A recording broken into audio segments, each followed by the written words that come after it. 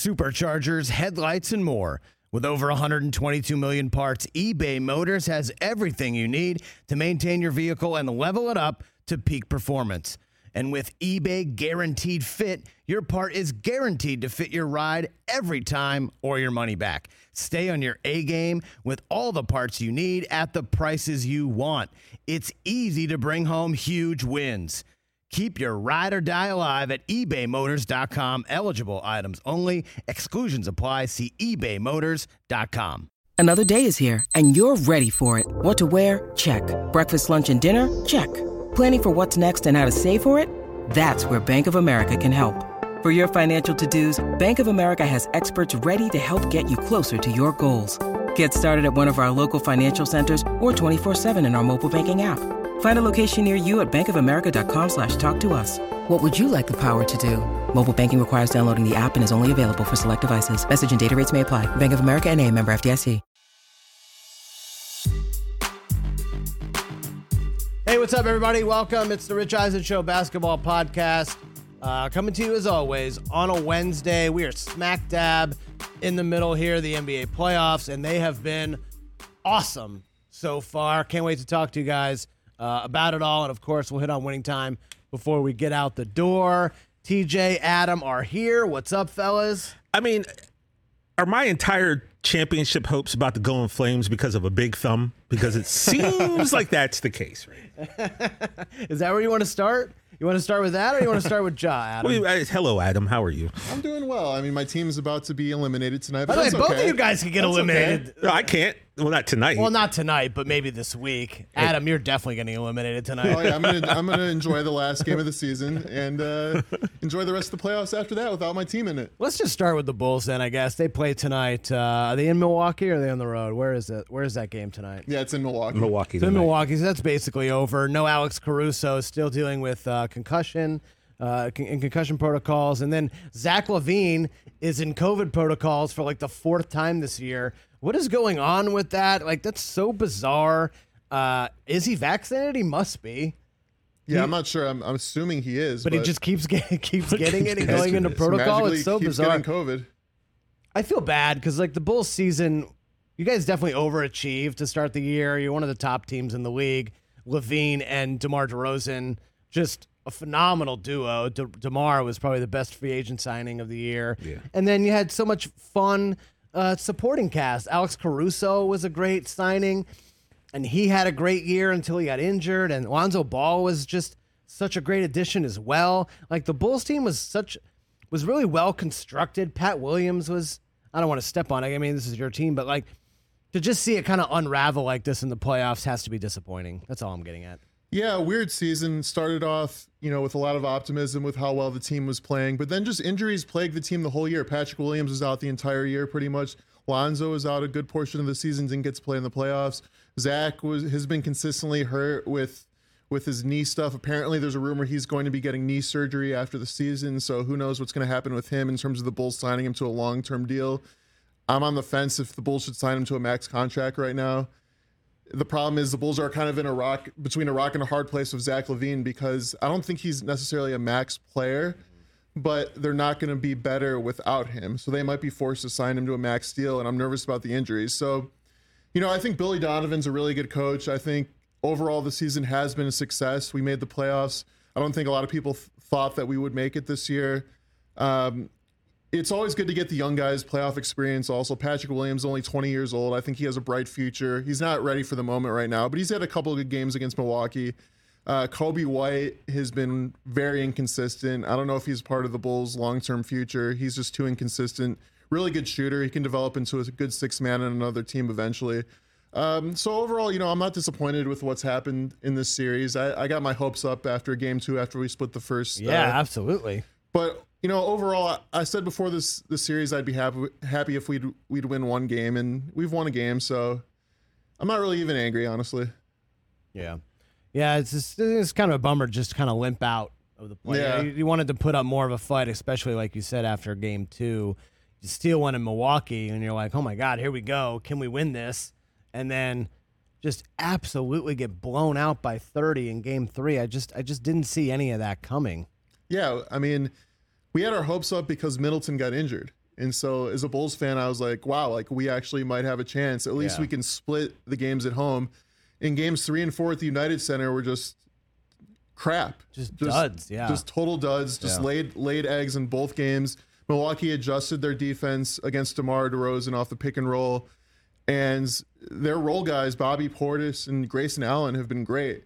And those are the guys that needed to step up. So it's going to be fun to watch the Celtics and Bucks in the next round. And we'll see what happens with Middleton. If he doesn't come back, those guys have to maintain that play or else they'll get destroyed by the Celtics. Let's TJ, let's talk about the Sixers. 3-0 start to that series, just dominant. Maxey was amazing. Embiid was showing why he was an MVP. Probably going to be runner-up to Jokic and MVP. And then this thumb just kind of came out of nowhere after the game winner that he hit. It just like popped up. Hey, Embiid's having an MRI on his thumb, and it was kind of a, that can't be good. Yeah, well, you could tell he hurt the thumb. It could have even been before the game, but the thumb was definitely hurt before he took that shot in game 3. It's just another case of the playoffs. It's very crucial, right? You have to be a good team, obviously, to go far in the NBA playoffs. But also you need a ton of luck in the form of good health. And it's just so hard with so many games just to go from start to finish healthy. And right now, like I said, at the beginning of this, it looks like his entire season is going to rest on his very large, I believe it's his right thumb. And they're saying on his shooting hand. On the shooting hand, they're saying that it's always weird because they say it can't get further damage, which I always find weird. Like, I'm sure it could get hurt more, but he's gonna. Like, what does that mean? Yeah, what does that mean? And I said that yesterday on the Big Show, and someone was like, "Well, no, it could get hurt more," and I'm like, "Yeah, I know it could." That's what they are saying. He's going to have to get surgery after the season, so he's just going to have to play through it. And I'm sure Joel, he's a big man.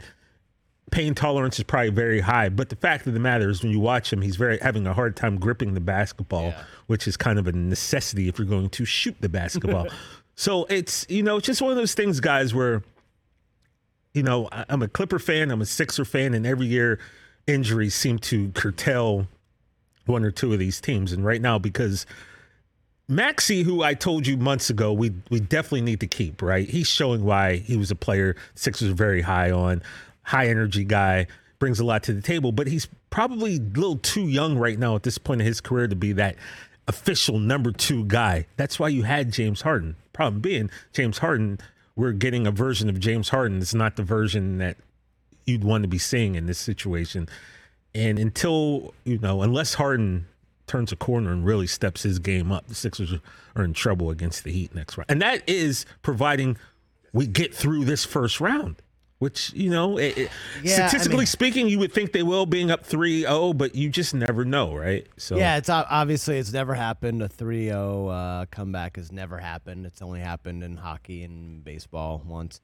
And then even 3-1 is statistically unlikely. It's like something like 95% or something of 3-1s. But the problem with that statistic is you have a coach who was on the wrong side of that 3 times. So those statistics kind of, that number is ballooned. I'm not good at math, but I would think that number balloons. Which is crazy. Actually, right before we went on, Doc was speaking this afternoon and kind of threw those teams under the bus a little bit, like kind of like skirted his part in the 3-1s. He was like, well, in Orlando, we were the 8th seed. And then look at the roster we had. Like, I mean, that's a good point. Basically, like, we shouldn't even have been up 3-1. And then the first Clippers one, he was like, Chris Paul didn't play games 1 and 2. And then he was running around on one leg the rest of that series. Also true. And then the last series, he's like, we just blew it. And then that's true. They did just blow it. So, Doc has a history here. But I'm just trying to,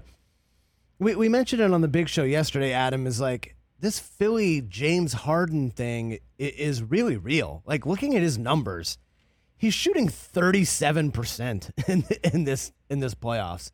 If you take out his 7 for 13 game, the overtime win in game 3, he's under 30%. He's not getting to the free throw line. Which is a huge part of his game. Only had double-digit free throws in one game, game 4. And he's not scoring. His high is 22. in Game 4 and Game 1. What is going on with this dude? That's a really good question, because I remember when the trade first happened, we were all excited. Yeah. We thought that he would. Remember we were talking about it. Absolutely. That he would thrive in the pick and roll with Embiid. And I'm pretty sure the first couple games he had with Philadelphia, he played great. Monster games. And I don't really know what's happened. I mean, it's definitely since he joined the Nets, I think that there's been a decline, at least athletically, from his prime with the Rockets. So maybe it's just come to a point where he's played enough games where this is now where we're seeing James Harden post-prime. And it's just, we're seeing in real time the decline of a once great player becoming not such a great player anymore. And I don't know if it's the system that isn't working or, he's out of shape. I don't think he's necessarily out of shape or anything like that. I just think he's just maybe just not as good as we expected from him.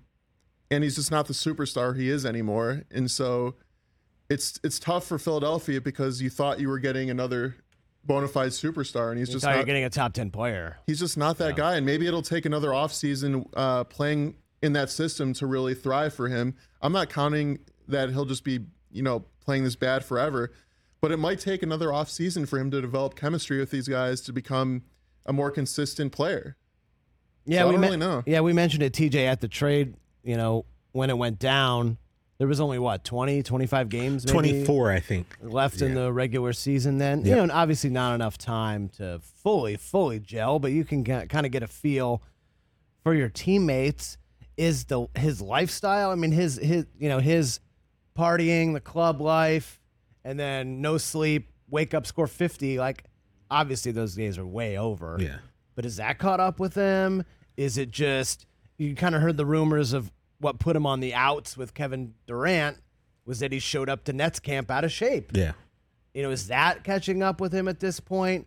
He's had hamstring injuries each of the last few postseasons. That has something to do with it. Is that catching up with him? I mean, the guy's 32, which doesn't seem very old, but it feels like a 32-year-old with a ton of miles on his body. Well, Rich Eisen, host of the Rich Eisen show, the big show. Yeah. Right. He said yesterday, I believe, it's these guys taking care of their body, because we all know we're all of a certain age.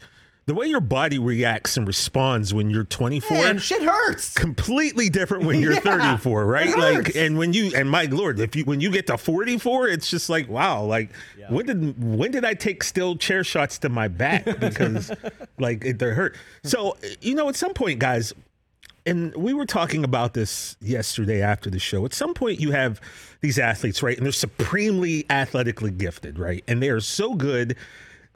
God has literally reached out and blessed these men and women with such athletic skill that a lot of them don't do the little things to make them good and ensure that they have continued success, right? A lot of times people will rely on their physical abilities.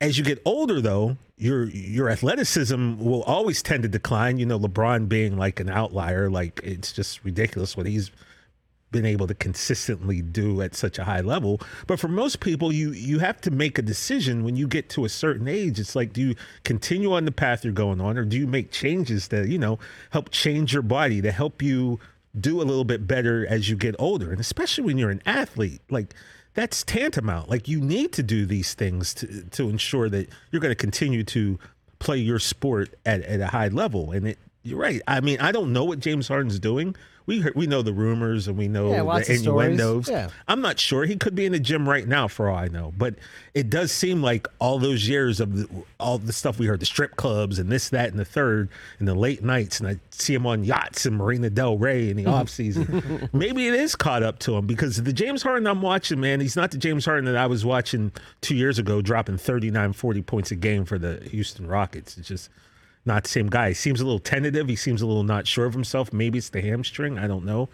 But it's definitely not the same James Harden not the James Harden I was expecting and hoping. Yeah, I'm sure you guys are like this too, Adam. When I go to games, I like to get there a little early. I like to watch warm-ups. Yeah, always. And NBA warm-ups. Well, you know me, Chris. I have a little time issue, so I rarely get there that early. I know, to see warm-ups. I mean, you show up late to your own funeral, right? NBA players are not like us when we go out and shoot around. No. Okay, when we go out and shoot around, if we make 40%, maybe 50% on a good day, maybe 70% from the free throw line, man, I'm psyched. Oh, yeah. Right? I'm at that point in my hoops life where I'm psyched by that, right? NBA players don't miss in warm-ups. No, even like the people that you think are the worst players Yes. in the entire league don't miss during warm-ups. Right. In 2008, during that Celtics championship run, I knew you were going there with this. I went to a bunch of games. I went to a bunch of games that year. Boston was like 90 minutes from my house. I went to a bunch of games. By far, the quote-unquote worst player on the team was Brian Scalabrine, okay? Didn't play much, right? You can look up his stats from that year. I only watched Scal in warm-ups. Only watched him because it was fascinating.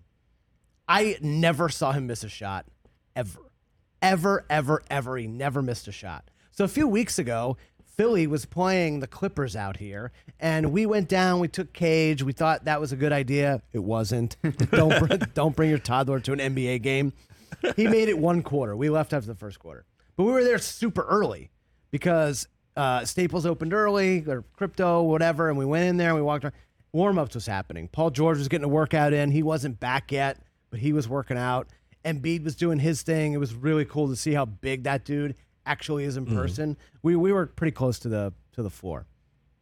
Harden comes out. He's wearing the sweatpants. He's wearing the long sleeve, tucked in, tight, big headphones, and he's going through his pregame shooting drill. He might have shot 35%. Like, he was just missing everything. And I thought that was so bizarre because whenever I've gone to games, I've been going to NBA games for 20 years. Guys shoot 90% in warm-ups. It's crazy how good they are. And James was missing everything. And I just thought it was so weird. I'd never seen anything like that before from a guy who is an MVP in this league.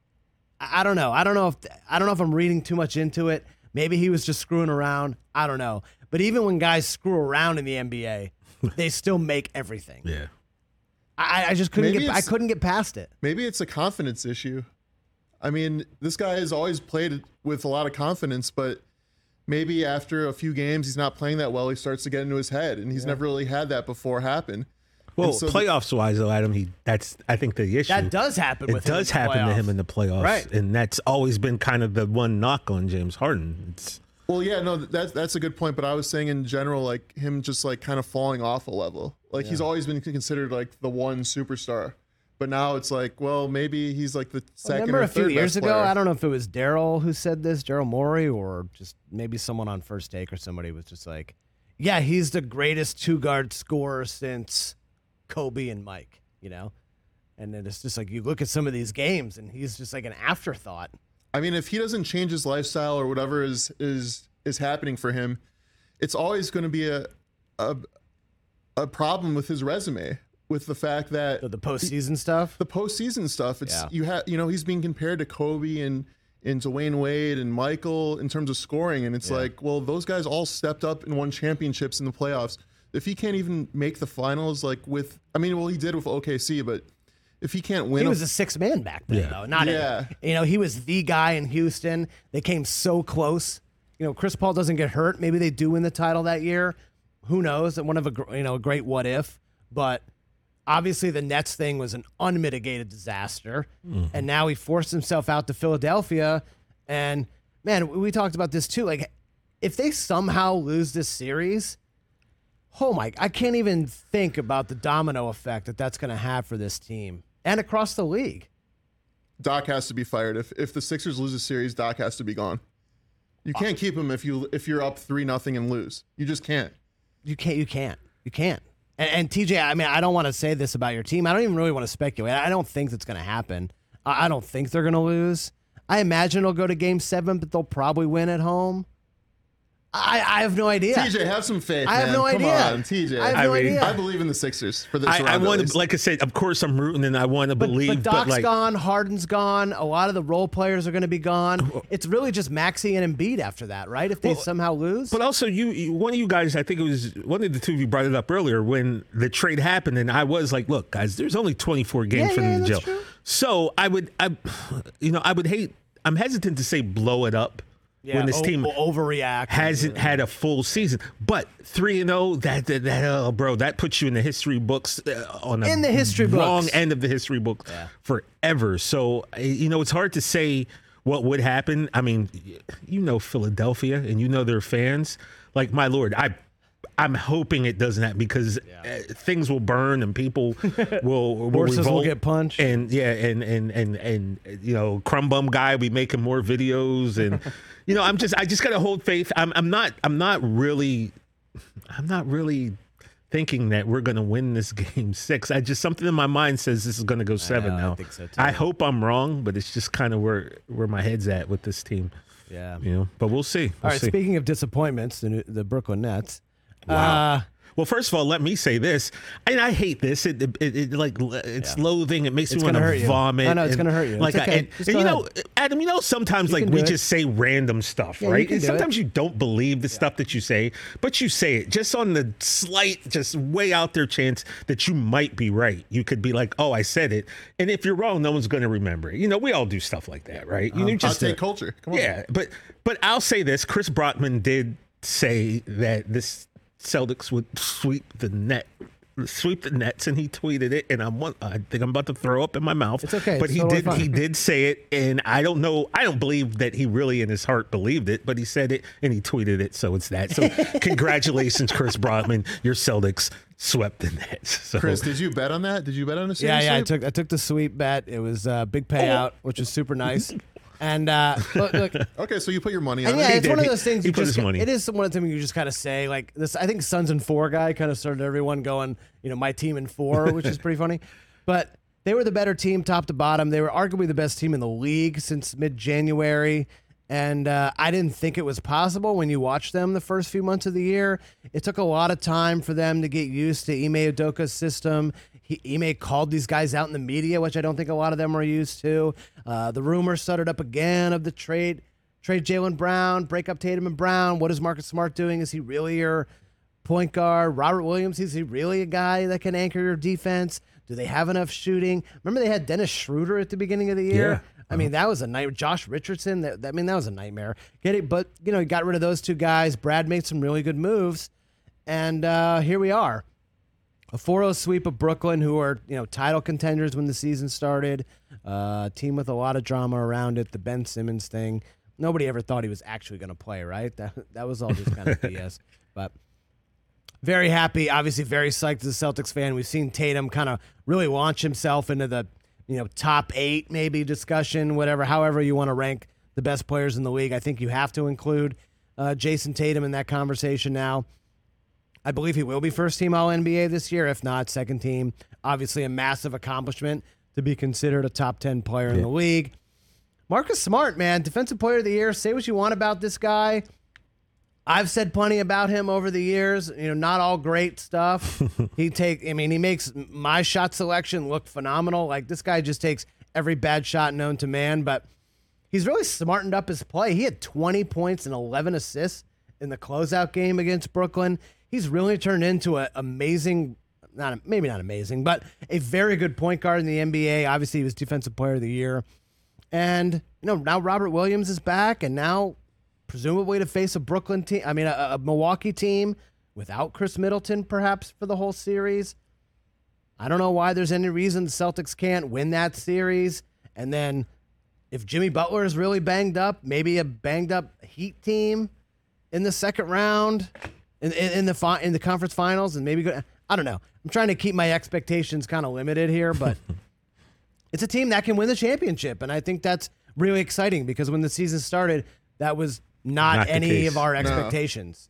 No. So. I remember on this podcast we talked about when we were ranking the Eastern Conference teams, they were not even a team that we thought would be in contention originally. We had them in that they were fifth, like sixth, 5. Yeah, tier. exactly. I definitely disrespected them a little bit. Yeah.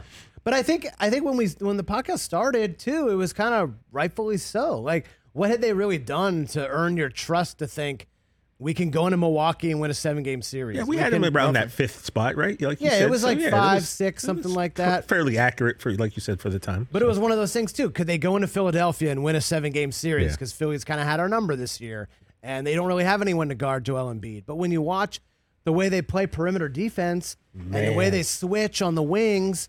I mean, take away Kyrie's 39-point game one, basically didn't do anything in this series. Kevin Durant, aside from game 4, didn't do anything in this series. When was the last time you saw Kevin Durant get his shot blocked? Right. I mean, and Tatum really did happen. it multiple times. He tried to laugh it off when they asked him about him just to not really piss off Durant, but I just never seen a team play, the kind of team defense that they did against Brooklyn. And now they're going to go against kind of a one-man team now in Milwaukee without Chris Middleton. And kind of like you said before, Milwaukee's going to really need those wing guys to step up. Grayson Allen, Bobby Portis, McConnaughton's going to have to hit some shots. So it's fun. It's fun. And then nice. Now we got a little rest here. Hopefully Chicago can win a game tonight. Don't count on it. And kind of keep that series going. Yeah, you're sitting pretty right now. Yeah, and yeah. Celtics Nation it's is fun. sitting pretty It's too. been fun to watch. Those were man. They were all close games. All 4 games decided by a total of 18 points. I mean, Chicago had a 30-point win by itself. So those were tight, exciting games.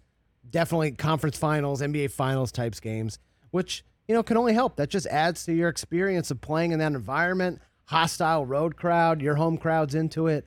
And it gives the Celtics a ton of confidence. Knowing that they could beat a team that had 2 of the arguably top 10 best players in the league, and they beat that team. Not only did they beat that team, they destroyed that team. Yeah. So now going against Giannis doesn't seem so insurmountable. And talk about the domino effect, too. By the dismantling of them, they now send Brooklyn into an offseason of, man, what changes do we have to make? Are we going to fire our coach? Are we going to break up the supporting cast around Kevin Durant and Kyrie Irving? Like, now Brooklyn has this big offseason of, like, whoa. It's kind of like the Lakers. I mean, I kind of, like, jokingly threw out that poll question, but, I mean, is Brooklyn a bigger disappointment than the Lakers this year? Ooh. That's tough. I mean, I'd say the Lakers are more of a disappointment because they couldn't even make the play-in game. Like, that's just, like, so pathetic. But, yeah, I mean, it's really pathetic. Like, nobody thought that they wouldn't even make the play-in game. So I'd say they're a little more of a disappointment, but the fact that the Nets couldn't win 1 game in the first round, like, I had them going. I assumed actually Ben Simmons would come back for games, at least game 3 and 4. I thought he would play right when the trade happened. Yeah, we knew that wasn't happening. No, but didn't you think that possibly it was like, look, it's a Philly thing. I don't want to play there. I don't want to play there. I don't want to be with this team anymore. I don't want to be with Joel. I don't want to be with Doc. Now I'm in Brooklyn. Great, I'm back. I mean, I thought he was. That's kind of what I thought. I thought he was going to play after that away game in Philly because I said there's no way this guy will play in Philadelphia. There's absolutely no chance. Right. His head will explode. But I thought he would at least play towards the end of the season and get warmed up and ready for the first rounds. But no, he's just chilling in his lambskin outfit on the bench. And it's funny you brought that up, Adam, and we talked about this on the big show yesterday. Like, normally, a lot of times people like to get on social media when a player doesn't wear, blue jeans and a tank top, then any type of dress that people look at it will be a little too out there. They have issues with, like the Cam Newtons and people, that type of dress. So a lot of people were getting on Ben Simmons about his outfits for this playoff series, and I don't care. Like, I feel it this way, if you've worked your butt off enough that you can afford to wear something that makes you stand out, do it. But in the case of Ben, when everything you do is being scrutinized and everyone's going to be looking at you, you're sitting there on a sideline with everyone dressed in black, and you're looking like a pack of Skittles, and and you're 7 feet tall, and you're sitting there, and you got your ankles are exposed from the calf down, and you're just that's the outfit that you choose to wear. It's like you're not really trying your best to blend in.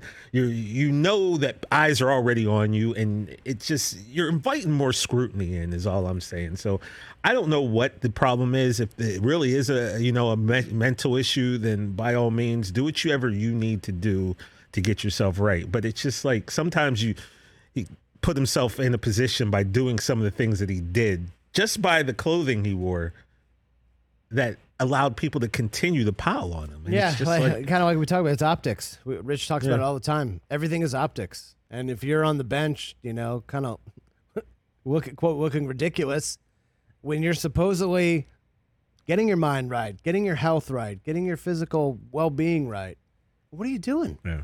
And again, like I said, he didn't even show up to Game 4. Oh. He wasn't even there.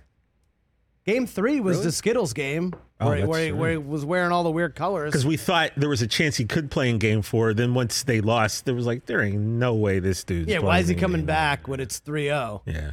And you have to believe that Kevin Durant and Kyrie Irving are upset with the fact that he didn't play. Have to. Because they have a limited amount of time left in their prime years.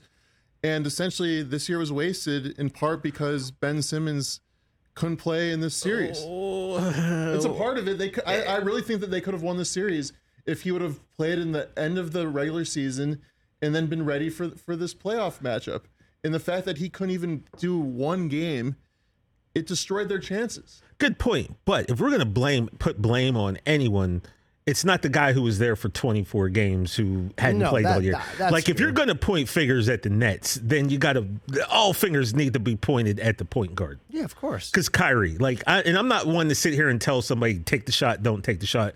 But like, when you say, like Brockman said the other day, when you're claiming that you guys did everything you could possibly do. We exhausted every avenue. You didn't. You didn't do things that you could have done to have, got you more ingrained. I don't know how many games Kyrie played this year, but it wasn't even half of them. So how can you even have chemistry? I'm willing to bet chemistry, like the only thing pH balanced in that Nets locker room was the shampoo.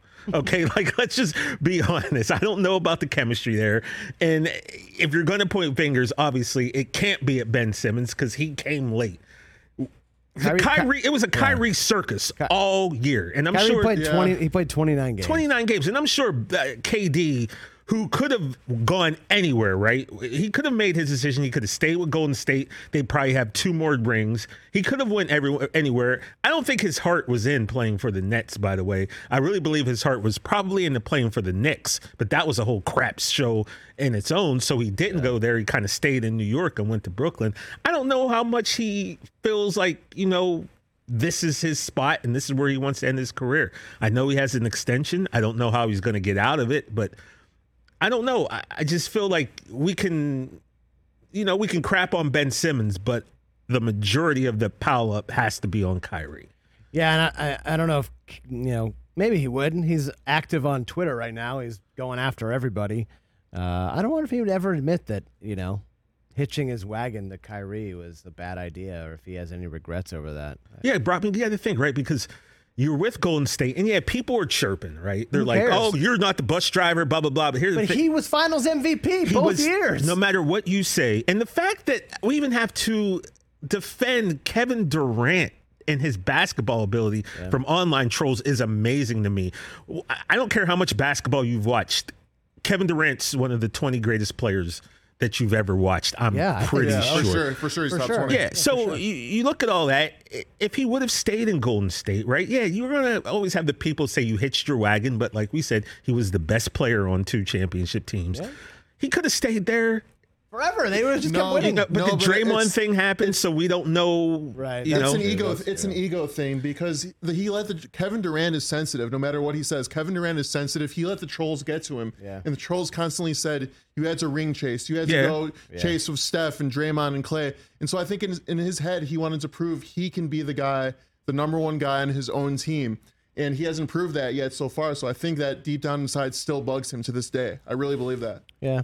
You're probably right. Right. But my point being, things could have been different for Kevin Durant. He could have just turned off. That's the other thing. When people talk about a lot of crap online, you know what I do when I'm annoyed with Twitter? I don't go on Twitter. It's really very simple. It's not that hard. He can't do it. I was annoyed. I'll be honest with you guys. When the whole situation with Colin Kaepernick leading, and we can move on after this, Colin Kaepernick, I said kneeling, I'm sorry, happened a few years ago. People on Facebook who I was friends with were expressing their thoughts on the whole kneeling thing. And I was like, that is not even remotely close to what this man is talking about. And I got to the point where I started to find myself annoyed with people. So instead of fighting with them or making a grand gesture, I simply went to the page and I logged off. I said, I can't deal with this. And I stayed off of Facebook for 3 years, right? It's not that hard. Like, you don't have to pay attention to the mouth breathers, and they're out there, and they're going to outnumber you. And it's a fight that, trust me, you can't win because there's bots upon bots upon bots, and this algorithm will allow this hatred to come spewing in from people who aren't even real, and accounts that aren't even real. So it's like, I think Kevin Durant secretly likes.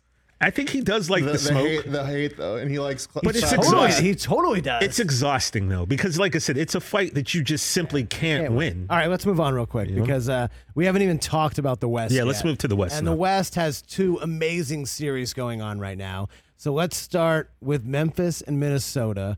And I'm just going to throw it out there, and then we can react. And we're going to overreact because it just happened.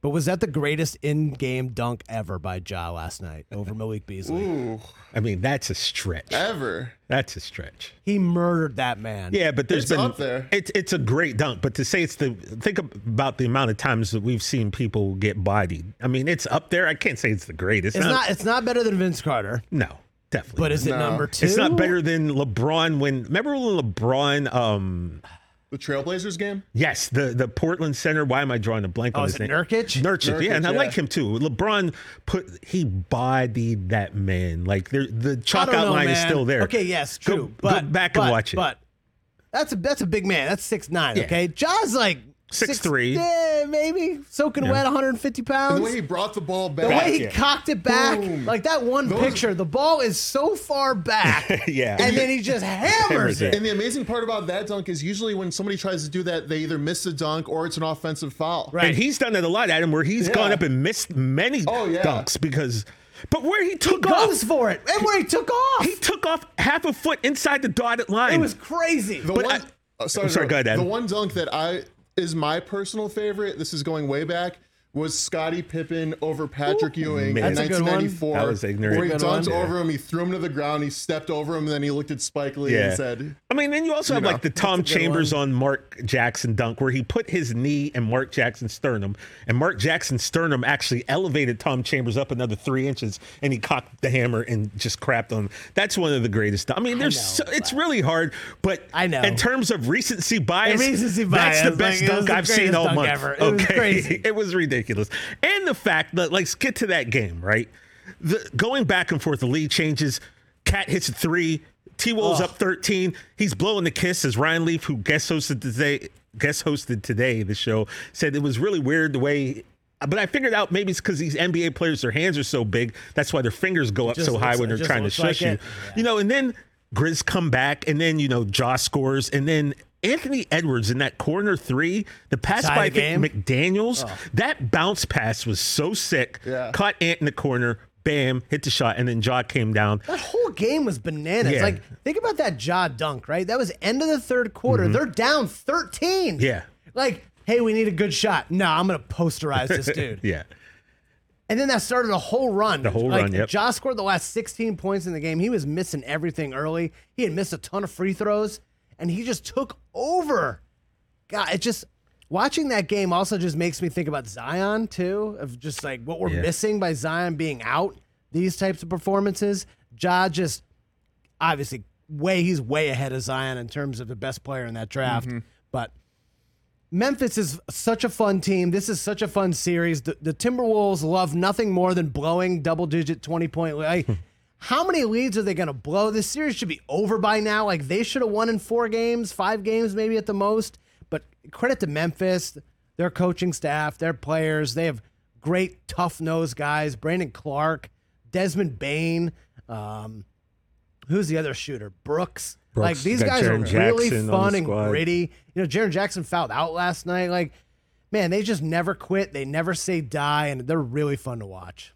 Again, though, the Timberwolves were a play-in. They technically shouldn't even have made the play-up. So Yeah, to say that they But they're should have, talented, they're though. They're so talented. But I'm talented. saying to say that they should have won. Well, I'm just saying it's by like, the games, they've had leads in every have had game. it, yeah. That's kind of what They I just mean. make dumb mistakes and dumb decisions every game, it feels like. Yeah. I think they're a more talented team. I think they have, obviously... Well, you called them the upset before. And who knows now? I'm still going to go with it. I'm still going to say Wolves in 7. Why not? I don't want to flip-flop. But yeah, you're right, though. They should have won the series by now with It feels how like they it. played. Yeah, it feels like it. But all that matters is playing tough and playing smart at the end, and they haven't done that though. Yeah. They've shown their lack of experience big time. And another thing about this, real quick, we have a group chat for the basketball podcast, and I text you guys. One thing I like is the aesthetic of the Grizzlies. I like the matching yellow tights and the shooting It's a great look. Because one of the weird things about me is like one thing I don't like, and I always loved this as a kid, when your uniform.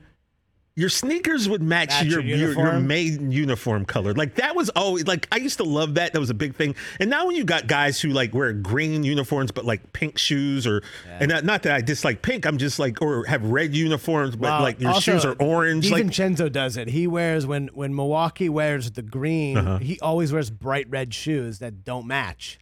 Yeah, come on. Yeah, and I'm not saying no one in Memphis does that because it knows that the sneakers don't match, but at least they got like their tights, the shooting sleeves, the yellow like this. So yeah, I like their aesthetic that they got going out there. Back to the '90s Bulls. I remember for all the '90s playoff games, the Bulls would all wear black shoes. They would never wear black in the regular season. It was all white, but once the playoffs hit, every single player wore black shoes, and that was a thing. So I kind of like that. Like the Memphis is kind of doing a similar thing with that with the yellow tights. Yeah, I dig it. I like cool. I said, I like the matching is cool. They're a really fun team. And also, man, Phoenix is in for it, right? I mean, New Orleans, a lot of credit to them. They play so tough. Brandon Ingram, I think, has launched himself kind of into superstar status as well. CJ McCollum, we didn't know what that move was going to look like. We didn't know how it was going to work out. He's been awesome. He's a walking bucket. This Alvarado guy might be my favorite player from the playoffs so far this year. Really? Yeah. He is great. He's like a little Tasmanian devil out there. You gotta It's like awesome. guys like that, man. It goes back to our Patrick Beverly conversation where Brockman has issue with Patrick I Beverly. hate Pat Bev. But Adam and I are like, look, man, you need a Patrick Beverly on your team to be successful. And it might be a guy who might have far more talent than Patrick Beverly. Like I said, Kevin Garnett, if he wasn't Kevin Garnett and had that body and that build, he would be a Patrick Beverly. Marcus Smart is a Patrick Beverly. The Draymond Green is a Patrick Beverly. Now, these guys are more talented basketball players, granted. But that mindset that we're going to hound you for 94 feet and you're not going to get anything easy. And you know what? Normally you can check the ball in and walk it up and not worry. No, I'm going to dog you. And that's what this kid from New Orleans has, man. Like that steal he had of Chris Paul when Chris does his famous like palm the ball, which never gets called, but it kind of could get called. Never. And he stole the ball at the end of the game and he was in Chris Paul's jersey. Oh yeah, he made him do an 8-second count. Yeah, it's just twice. They had like two in a row. He's that kind of kid, man, who like, you know what? If I'm on that court, like I don't know what his background is. I'll probably research it now because I didn't know we were going to talk about it. But I'm telling you, he's a kid probably came from a low D1 school, didn't have many offers. I think he grew up in Queens. Okay, he grew up in Queens, so he's gritty, man, tough, and he's coming, and he's not afraid. And he said in the post game, he goes, "Mad respect to Chris Paul, but like I'm here to make a name for myself." Well, he played at Georgia Tech. Okay. I like his sneaky maneuver where he hides in the chases corner. You from behind. He hides in the corner, and he's made it work a bunch of times. Chris Paul got the hang of it though. He's like, get out of my face right now. Yeah, Chris. I mean, it's not like he's doing really all that much out there. He's only playing. I mean, he played 20 minutes last night. That was the most he's played Chris, in the playoffs. that's a hard 20 minutes on whoever he's guarding, man. Like you're not having an easy 20 minutes when that kid's out in that court. It's amazing because the Pelicans right now are playing significant minutes to 3 rookies. You have him, Herb Jones, and Murphy. And so that team is competing with 3 rookies playing. I can't remember if that's ever happened before. By the way, I'm a Herb Jones fan too, man. I like this kid. Plays D, rebound, stretch. Got those go-go gadget, Plastic Man long arms and stuff. And he's fun to watch. Herb Jones is another one of those guys where like you get yourself a few Herb Jones on your team, you're going to do well. And I just keep going back to looking at this and thinking if Zion was playing right now with Devin Booker out, I think this series would be a completely different story, but I don't know what the Zion deal is, fellas. I'd love to see him out there. And if for some reason, if the Pels are able to beat Phoenix, you got to get this man some minutes. I don't care if it's 5 minutes a game. You got to get him on that court. Is Devin Booker coming back for Game 6? It was like a 3-4 week injury, right? Someone tweeted that he might come back. Yeah, I don't think he's coming back. I'm kind of with Howard Beck. He was on the Big Show today with Ryan. I think this is going 7. I think New Orleans wins.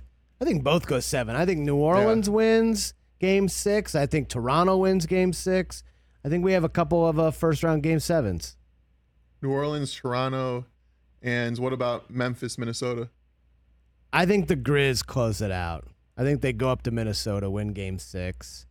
And then what's the other one? I think Dallas wins Game 6. I think that's over too. That is pretty much Luka's on another level. That's an unpredictable series right there. That Dallas series, I don't know what's going on there every game, but it's interesting. Luka pulling all the okey doke stuff on Gobert, and then they had the camera close up where he's like, "Can't guard me."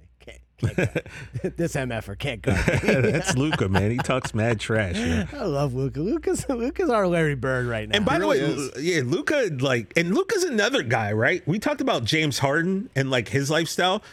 That offseason that Luka Doncic decides, you know what?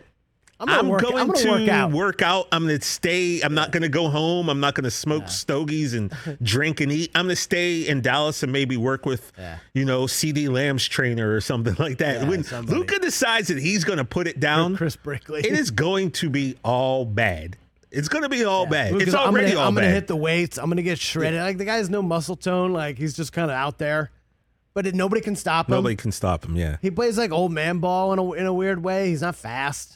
Yeah, and the thing is, like, he can continue this lifestyle. Obviously, it might catch up with him. But the difference between him and Harden's game is Harden relied a lot about speed and power, and Luka's more crafty. Yeah. So obviously, he definitely needs to, like what you said, TJ, he needs to get in better shape. He needs to work out.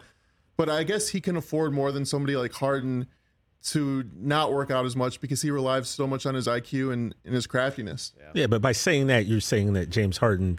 See, that's the argument that sometimes people use. Like, you say Luka with his ID and Harden with his athleticism. Harden's crafty. Harden's very crafty and has a high basketball IQ. Harden is crafty, but a lot of the times he would use his quick first step, though, to get ahead of people. Yeah, but, I mean, that's just an argument that sometimes people use that I wanted to, like, deflate that to say, well, this guy, he's a high IQ guy, and this guy he's just athletic. Like, I know that's not what you meant. Yeah, they're both high IQ guys. Yeah. And James Harden is very crafty. But I'm just saying, in terms of athleticism, he relies way more on that than Luka does.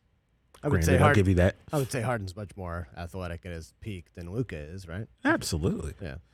Harden's also one of those guys, I feel like he's underrated strong. Yeah. Well, I forget who was calling the game the other day was saying that about Harden. Like, you would not he's thick. Understand and believe how strong this guy is because he's sneaky big. Like, you're not sure how big James Harden is, right? Is he 6'3"? Is he 6'8"? I don't know. Like, right. He's 6'5", which he just falls in that category where you're not just 240. Is he 220? Right. Who knows? But the guy gets to the rack. Well, he used to get to the rack at will, and I wish. And that's kind of the problem with him. He's lost that first step a little bit. First step. Yep. All right, we've been talking for a long time. Just quick predictions. Oh, I guess we're gonna just ignore. Might as well Golden State. I think we all agree that. I think that that's series over, right? Is pretty much. Yeah, I think that's pretty much. I think it's over tonight. Yeah, I think so too. All right, so those are over. We think Toronto, Philly goes 7. Unfortunately, we think New Orleans, Phoenix goes 7. I'm going to say Phoenix closes it out in 6. Utah and Dallas goes 7. I'm just trying to get how many we think goes 7. I think that one goes 7. So do I. Yeah. And then Minnesota and Memphis 7. Yeah. So going back to Minnesota, right? I'm going to say, right, I think Minnesota gets this. So we get 3 Game 7s. That's exciting. All right, we'll have that to talk about. All right, let's do winning time in like 5 minutes because we've already been here long enough. We didn't talk about it last week. So episodes 7 and 8, winning time. We're now into the thick of the NBA season. Mm-hmm. Paul Westhead has got his ground. Him and Pat Riley doing the coaching thing. Yep. That's been kind of fun to watch. They're in their groove. Magic NBA star. We went to the All-Star game. We had we saw him talking to Dr. J. Mm-hmm. Dr. J kind of played him a little bit. That was kind of fun to watch. What did you guys think of these 2 episodes? Any major problems? Why do you think Dr. J played him? I thought Dr. J was trying to kind of embark some wisdom. Well, he was doing the thing of like, let me be nice to you, and then let me rip your heart out during the game. Okay, yeah. You know what I mean? Kind of the Jordan used to do that. Good point. Who else? Jerry West was talking to Magic about how Bill Russell used to do that to Wilt. Yep. Mm-hmm. Yep. When he came I thought that was really cool. Chris. That was a really cool scene. You're right, and I completely forgotten about that. So you're right. Yeah. That is, I guess, Jerry saw Doc doing that. I guess maybe... Obviously, I didn't see the good doctor doing it that way, but Jerry did. And that was a great scene when he came in the locker room and really just cool. Like, look, and he kind of gave Magic gave him some game, essentially. What do you want to do? You going to be a killer, or you want to smile and make everyone happy? Because apparently that was Jerry's thing from the episode 1. Right. He thought Magic was too happy. He thought he smiled too much and he couldn't be a killer. And that's kind of what Kareem said too, albeit for different reasons. I really love that scene with Kareem and Magic's dad over Christmas. That was really cool too. What did you guys think about these 2 episodes? Any major issues? I know I have one major issue. I have an issue. Okay, what do you got? I don't think that Dr. J looks anything like the real Dr. J. Yeah. And I know it's tough to cast these people, but the fact that they did such an incredible job casting Quincy Isaiah as Magic, and he looks so much like him. Then I saw Dr. J, and I was like, this guy looks like he's like a 45-year-old dude. He's 51. Yeah. And it's James Ledger. Exactly. An actor who's been around for years and years, been in a lot of stuff. I happen to have met him, great guy. But yeah, it was just like Dr. J, okay. But I was, I'll sit back and just, buy it, I guess. But I think for me, my major issue with these 2 episodes, now that we're into the NBA season and the playoffs are coming up on the show, is I don't understand having to just make up the games and the scores. Like, none of that stuff is real. Like, they're talking about the road trip after Christmas. That didn't happen. Like, they make it seem like the first time the Lakers play the Celtics is right after Christmas in Boston. Well, that's not true. They played in December in LA, and the Lakers blew them out. And then the next time when they played in Boston, Magic only had 1 point, and that game didn't end on a Michael Cooper alley-oop. Yeah. It ended on Norm Nixon shooting free throws. Like, I don't know why there's so much drama in the truth. Why do we have to kind of fiction up fake scores and fake games and fake road trips? Like, I think for me, just when we have all the information available, like, we can go on Basketball Reference and see exactly what happened, when it happened, against who, how many points they scored. It's really easy to find out this information. Yeah, but I guess why did they choose to do that? I think that's my major issue with what's going on. And I see what you're seeing, but I mean, a Magic Johnson 1-point game on TV is not going to be that exciting. So I'm sure that a lot of these games are maybe compilations of different games. I get why they do it. It just makes it more exciting, and it kind of maybe makes the story flow a little bit more free. But I definitely see what you're saying, especially when we can go back and be like, well, but then that brings us to the point. We have to understand. It's a TV show. It's a TV show. Not a documentary. It's a docu-series. And I can see why people that like Jerry West and Magic would be upset with, especially Jerry West, because the average person that doesn't even look up stats or really what happens, like, at least we're looking back and seeing what really happened. Right. They just assume, even though it says, this is a drama, they assume everything is real. That's just how people are. Yeah. There are people who watch TV who think those people on TV are like real doctors in real life, if they're like an actor, you know what I mean? Yeah. So of course they're going to think everything is the truth that's happening in this. And so I can see why Jerry West is upset with what's happening with him, because his of course I can understand. I'm sure if I was Jerry West, I might be upset as well, but to try to take it so far as demanding a retraction from HBO. That's a little too much, yeah. Yeah, I think it's a little over the top because it's a TV show. I mean, I guess TJ, you pointed out too, like, we are rational people who understand how TV and Hollywood and all this stuff works. And, Joe Blow doesn't, oh man, Jerry West, that guy was an a-hole. Well, I mean, that didn't actually happen. He didn't throw his trophy through the window. I don't think if his office didn't have windows. Great point. So it's like, yeah. And obviously, if Jerry West was a monster, he would not have been chosen for the logo, right? Like, that's just one thing that's not going to happen. You're not, if he was as bad. And by the way, if you've noticed, after the first couple episodes, it's kind of been a little smoother. I thought he's been great. His portrayal, I think, has been awesome. Yeah, so maybe that was it, Chris. Maybe it was like you got to Jerry West. He's still like not over these losses, which obviously ate at him. And he's got all this pressure. He doesn't want to coach, but he knows he's good at something. Yeah. And it's more of evaluating. So maybe that, we're going to see that roller coaster where he was so hot and just so angry, but now he's like, all right, I'm settling into like, this is my lane and I'm good at this and I can do this. And as we know, in the last 30 years, he's one of the best of all time. Ever do it. Yeah. What I really liked about the last episode was the acting of Jason Segel. His you could see the inner turmoil he had in terms of, should I take over this this team with Pat Riley, or should I give it back to the guy who started this, and Jack McKinney? And I think Jason Segel did an awesome job. Same with Adrian Brody. Is trying to figure out what exactly they should do. And Pat Riley was the devil on his shoulder, saying, this is our team. This is our team. Yeah. And I think he was right. I think Pat Riley. Oh, yeah. But you could see how conflicted. Yeah, of course. Yeah, because that guy brought you there, right?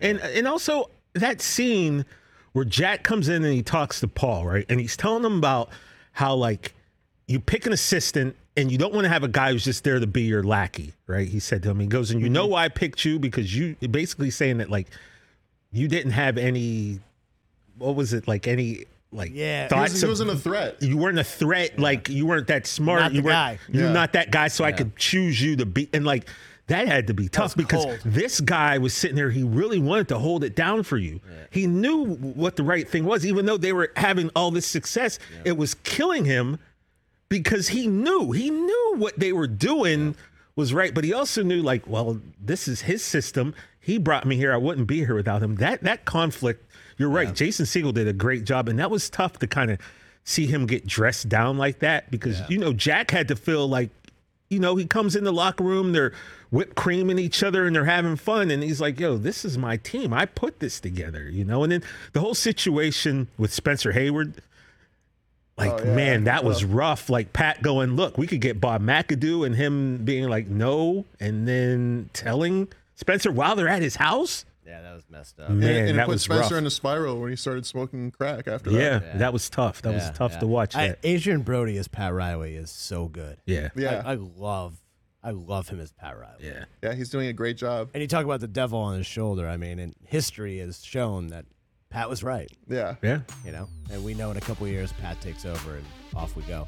All right, that's going to do it this week. We've been talking long enough. Enjoy the games. They've been awesome. Let's hope they stay that way.